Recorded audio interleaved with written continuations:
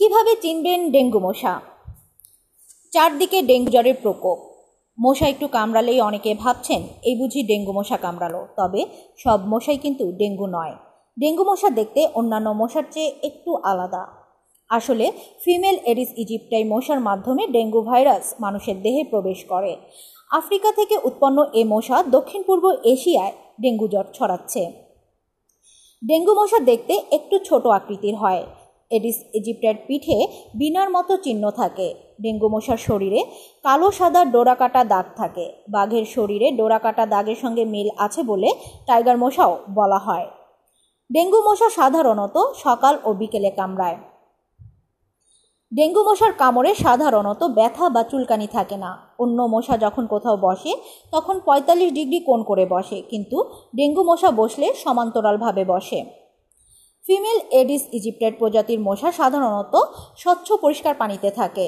ফেলে দেওয়া টায়ার, পাত্র, নির্মীয়মান বাড়ির চৌবাচ্চার মতো জায়গায় যেখানে বৃষ্টির পানি জমে বা অন্য কোনো কারণে পানি জমে এমন জায়গায় এ মশা ঘর বাঁধতে পারে।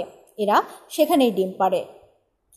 এই মশাগুলো সমুদ্র পৃষ্ঠে যেমন থাকতে পারে তেমনি ৪০০ থেকে ৬০০ ফুট পর্যন্ত উচ্চতায়ও নিমেষে উড়ে যেতে পারে।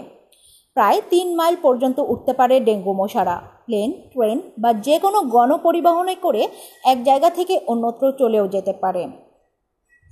গবেষণা থেকে জানা যায় ৫০ মিটার দূর থেকে মানুষের নিঃশ্বাসের সঙ্গে বের হওয়া কার্বন ডাই অক্সাইডের গন্ধ চিনতে পারে মশা। এদিকে মানুষের কাছাকাছি চলে এলেই ২০ সেন্টিমিটার দূর থেকে মশা ঘামের গন্ধ পায়। ঘামের মধ্যে মিশে থাকা ল্যাকটিক অ্যাসিড শনাক্ত করেই কামড়াতে আসে। এর মধ্যে রয়েছে রঙেরও প্রভাব। অন্তত ১০ মিটার দূর থেকেই মশা গাঢ় লাল, গাঢ় নীল, কালো ও অতি গাঢ় রঙগুলো ভালোভাবে বুঝতে পারে। এসব রঙের দিকে ছুটে আসে মশা। তাই হালকা রঙের পোশাক মশা এড়াতে অনেকটাই সাহায্য করে।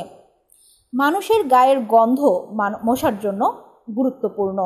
ঘামের গন্ধ এমনি টেনে আনে মশাকে। তার ওপর সেই ঘামে যদি ইথাইল অ্যালকোহলের গন্ধ মিশে থাকে তাহলে সেই গন্ধ মশাকে আরও প্রলুব্ধ করে।